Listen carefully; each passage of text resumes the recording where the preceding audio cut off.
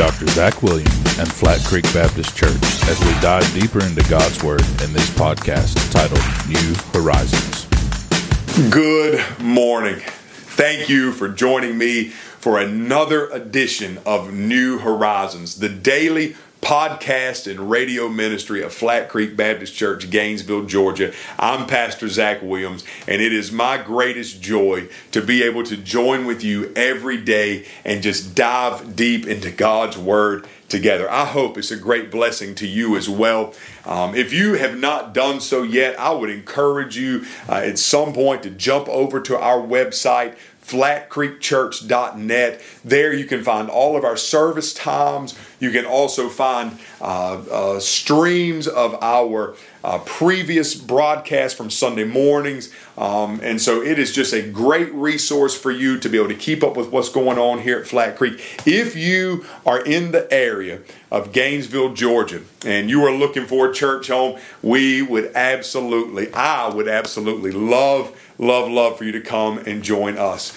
So friends, today we are going to continue looking at this topic, how the Great Commission became the Great Omission. Over the last few days, we've been looking at this, and we have focused really on a few thoughts. Number one, the Great Commission became the Great Omission when the church stopped focusing outwardly and started focusing inwardly. Number two, the Great Commission became the Great Omission when it became someone else's responsibility in the church to preach. Number three is what we're going to focus on today.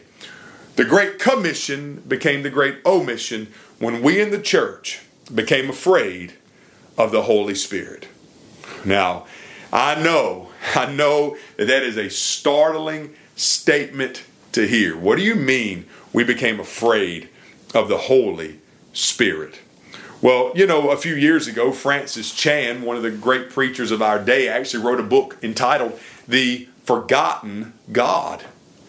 And he argued that in the church today, we have forgotten the Holy Spirit of God. And friends, I hate to admit it, but I believe with all of my heart that what Francis Chan proposed in that book is actually true. That we have forgotten the Holy Spirit. And indeed, I believe we've become afraid of the Holy Spirit.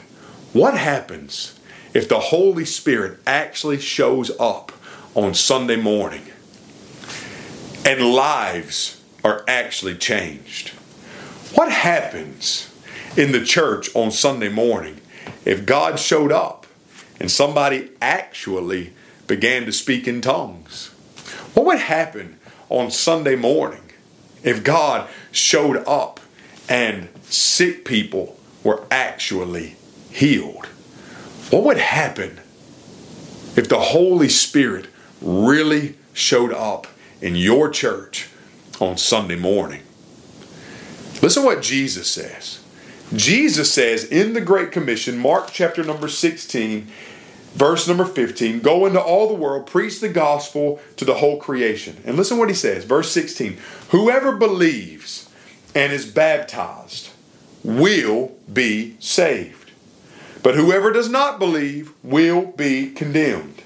Verse 17, and these signs will accompany those who believe. And these signs will, not these signs may, but these signs will accompany those who believe. In my name, they will drive out demons. They will speak in new languages. They will pick up snakes. And if they should drink anything deadly, it will never harm them. They will lay hands on the sick, and they will get well. Now you stand back today and say, whoa, preacher, wait just a minute. Are you telling me that you actually believe in the charismatic gifts of the Holy Spirit of God? No, friends, I'm not telling you at all that I believe in the charismatic gifts of the Holy Spirit of God. I'm telling you that I believe in the Holy Spirit of God. And I'm telling you that if the Bible says if the Holy Spirit moves in and you are a believer in Christ and these signs will accompany those who believe, that these signs will accompany those who believe. Now, that's not to say by any means that we can make these things happen. That's not to say in any way that we can generate these things. And that's not to say that some of the things that we see today are false. We think about sometimes watching on TV, people speaking in the tongues and people rolling around the floors and mass healing services. That's not what I'm talking about. Some of those things obviously are false. And some of those things obviously conjure up all kinds of ideas in our minds. And we think like, how crazy is this? But friends, listen to me. Listen to me. The Holy Spirit of God is not crazy. The Holy Spirit of God is under control. And the Holy Spirit of God does nothing outside the will of God. And the Holy Spirit of God desires to make the Son known that the Father might be glorified. So we come to the text and we think about, let's just say, the gift of tongues. Well, in the Bible, the book of Acts, when they spoke in tongues, they didn't speak in an unknown language. They spoke in a known language, but it was a foreign tongue to them, meaning that God enabled them to speak in a foreign language that a foreigner would be able to understand, not a heavenly language, but a language in which the hearer could understand. But it was a supernatural gift of God.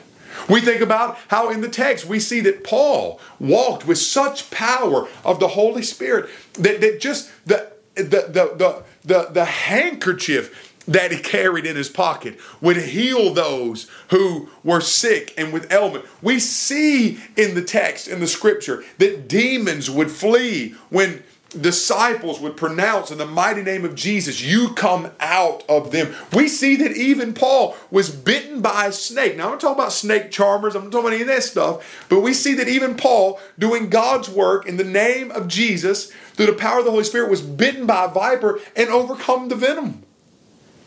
And so, friends, when we think about this today in the church, we've become so afraid. Well, what if the Holy Spirit really does these things? Well, that's kind of scary, and I don't like it, and so I just want to shy away from that. But friends, listen to me.